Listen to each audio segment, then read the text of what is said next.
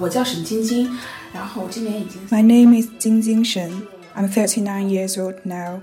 I'm a Han ethnic Chinese. I come from Wuhan, and now I'm living in Edinburgh.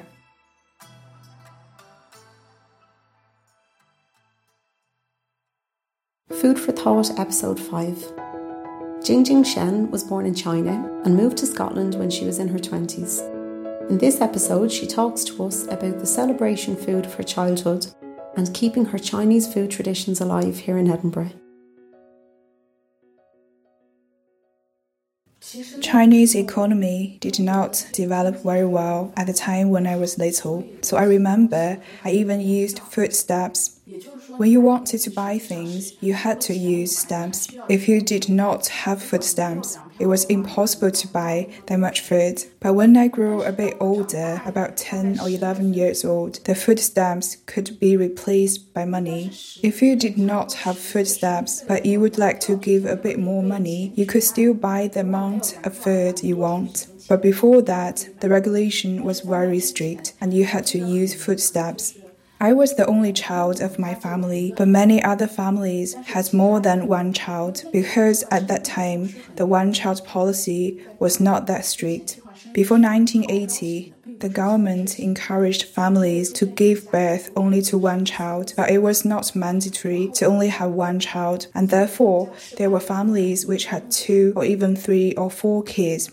I remember in their families, when it was time for meals, it felt like all the kids were rushing for the food because all the kids were hungry. So for example, if the older brother ate one more bite, then the other siblings would have one last bite to eat. But the food in my family was often even more than enough. One thing that left a deep impression on me was because I liked to eat meat. The food I took to the kindergarten was mostly meat or eggs. And once, my mother made me egg noodles. Another kid in my class, her mother made her pickled vegetable noodles. I had never had pickled vegetable noodles before, so I thought it'd be delicious. I wanted her pickled vegetable noodles, and she wanted my egg noodles, so the teacher of the kindergarten exchanged our noodles, and we both were really satisfied eating each other's noodles.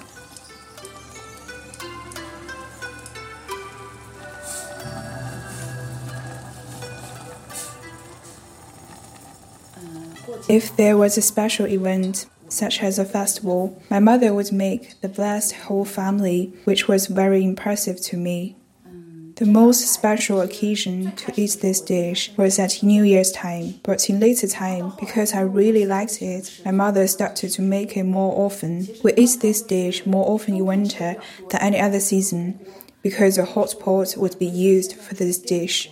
At that time, we did not use an electronic hot pot like we use now. The one we used was actually a hot pot made of brass, and it has several layers. You could put soup, meat, and vegetables into the outer layer. The inner layer looks like a chimney, and you would put charcoals in and burn them. But now, the hot pots are all electronic, so they are more convenient to use.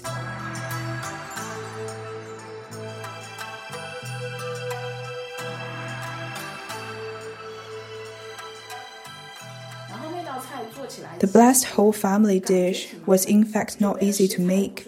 It was not a burden to prepare all the ingredients.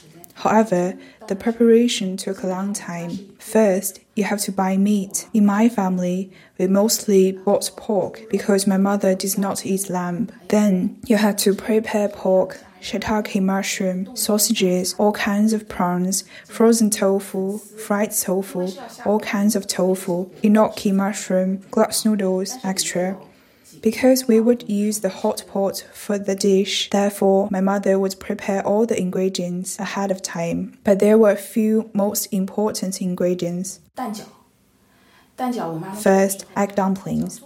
It took time for my mother to make egg dumplings. Preparing for the filling was not hard, but she had to finely chop all the meat, shiitake mushroom, and dried shrimps, then add spices and mix them up. And then my mother would take a small stove. You have to add charcoals in that stove. And when I was young, we made the charcoals ourselves. And there was a special machine which could help us make charcoals. A small stove needed 2 pieces of charcoals. My mother would take an iron soup ladle or a ladle for frying vegetables, put the ladle onto the stove and let the charcoal heat the ladle up.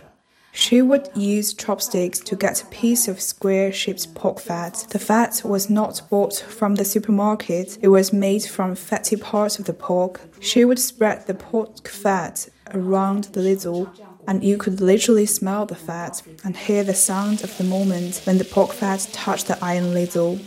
Once she spread the pork fat, she would pour some raw eggs, which were beaten already, and she spread the egg liquid over the ladle, and it would become an egg skin.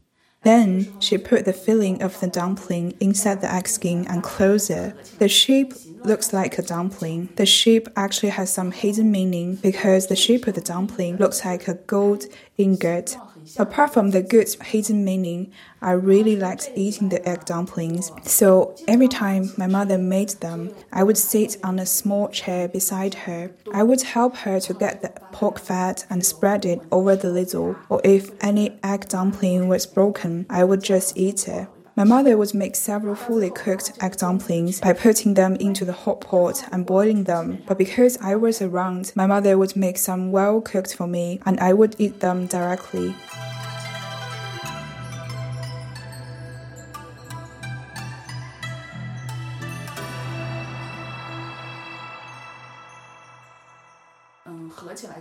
Apart from the egg dumplings, my mother would use the rest of the meat to make meatballs. The meatballs were all round-shaped. The meatballs have the meaning of family gathering. Therefore, meatballs were a must-eat in New Year's time. The egg dumplings are originally from Shanghai. My father is from Shanghai, and later his whole family moved to Wuhan because of work. So when my mother cooked, she would make the dishes taste like Shanghai dishes in order to satisfy my father's taste. For example, she would add some sugar to the dishes she made, especially when she made stewed pork. It tasted savory and sweet. I really liked it. When she finished making the egg dumplings and meatballs, she would put all the food into the hot pot. For the soup of the hot pot, my mother would add some chicken in advance, so the soup would be chicken flavored, which went really well with the other ingredients.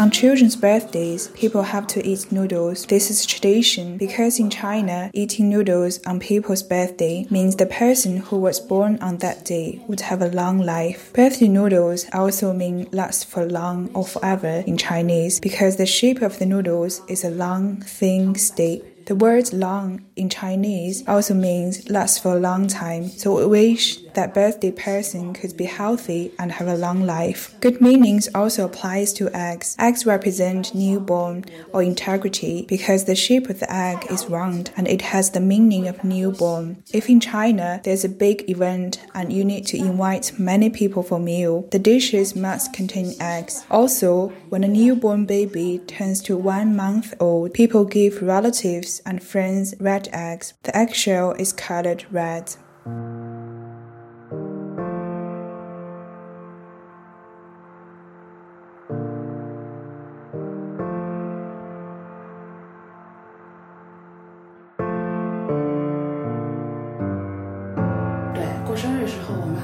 When my birthday came, my mother would make a lot of delicious food. Noodles were definitely there. Because we lived at Wuhan, I really liked the local food of hot dry noodles. That's why the birthday noodles in my family were a bit different than normal noodles. The other families normally ate soup noodles, but because I really liked eating hot dry noodles, so my mother would use alkaline noodles and use the cooking method of hot dry noodles, so there would not be that much soup in my birthday noodles. She also knew I didn't like vegetables much, so she would add all kinds of non-vegetarian food. Eggs were a must. People eat eggs when it's their birthday, and for the eggs, my mother would stew them in advance. Once the eggs are stewed, they tasted more savory and delicious, and the color looked more like the hot dry noodles and not the original white color. The egg white would be chewier if it is stewed, and the egg yolk more spicy. My mother would also stew sausages. Besides that, my mother would stew beef and a Wuhan local food, 蓑衣干子, at the same time when she was stewing the eggs. 蓑衣干子 is a kind of dried and savory tofu which is finely chopped by a different type of knife, but not totally broken. So when you open the 干子, it looks like a net. 干子 would be fried in advance before it was stewed with eggs.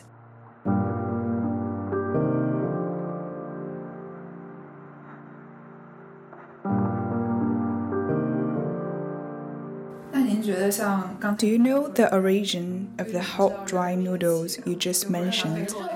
It is said that the hot dry noodles is the traditional food for breakfast in Wuhan, but I like it a lot, so I ate it for all 3 meals. Also in Wuhan, if you want to buy hot dry noodles, you can buy it at any meal time. I think this food is delicious as well as cheap. If you buy it outside, it is really cheap, though it is not like the one my mother made with a lot of extra food in it, such as stewed eggs, stewed meat, and 蓑衣干子. The local methods to make these dishes: first, make oil with alkaline noodles, then cool it down in the water so the noodles will taste just right, neither too soft nor too tough, and then add sauces into the noodles such as sesame butter, soya sauce, monosodium, although might be changed to chicken bouillon now. Black pepper and sugar would also be added. Basically, hot dry noodles from each family will taste a bit different from one another, so I suppose some recipes are from the old generation of the family. There are some restaurants which mainly cook hot dry noodles. You have to queue for a long time before you can eat them, and they have a typical Wuhan hot dry noodles flavor.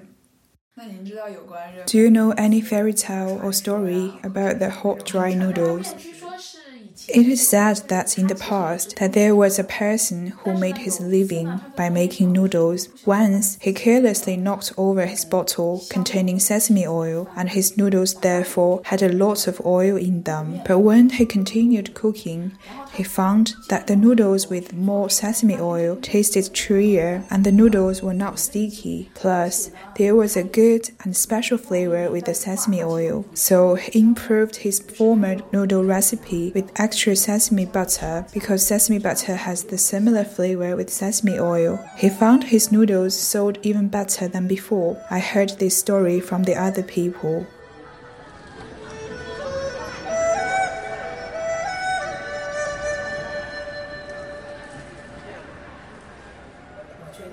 I think the heritage of Chinese cuisine is strongly emphasized. There is a Chinese proverb saying people regard food as their prime want. In fact, all the social activities around us can't be held without food. For example, birthday parties and important festivals, people all eat different kinds of food. To be honest, most of the people from China think there's not much delicious food outside the country, and all the good and delicious food is from China.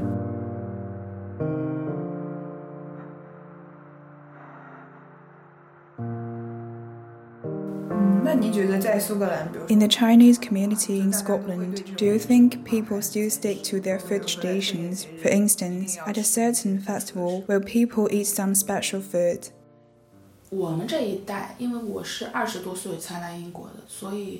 Our generation, I came to the UK when I was in my 20s, so Chinese culture has already rooted in my mind and in my blood.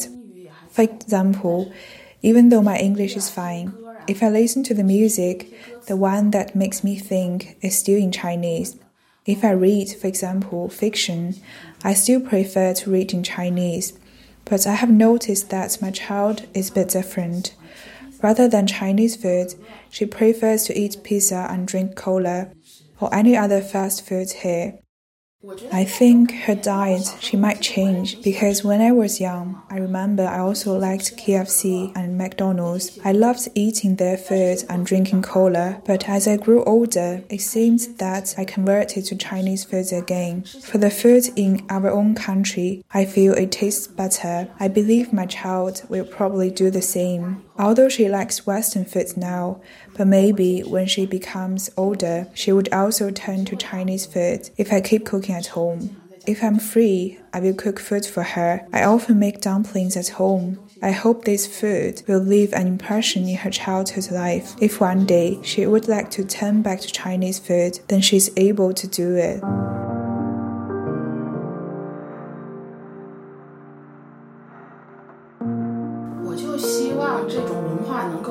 I hope the food tradition can last.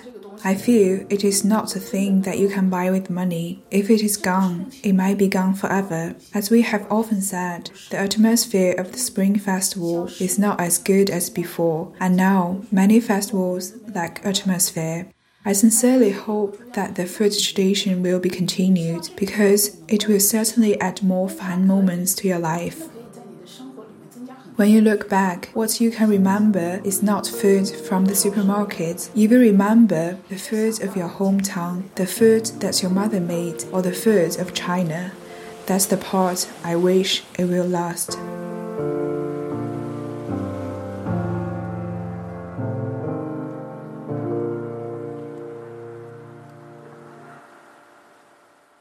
Food for Thought, A Life in 4 Courses is delivered by MECOP and funded by the Heritage Lottery Fund. This episode was produced by Emma Jane Harrington and Kieran Earls. This interview was carried out by, transcribed and translated by Isabella Jingwen Zhang. Special thanks to Jingjing for sharing her stories with us. To learn more about our work, visit mecop.org.uk.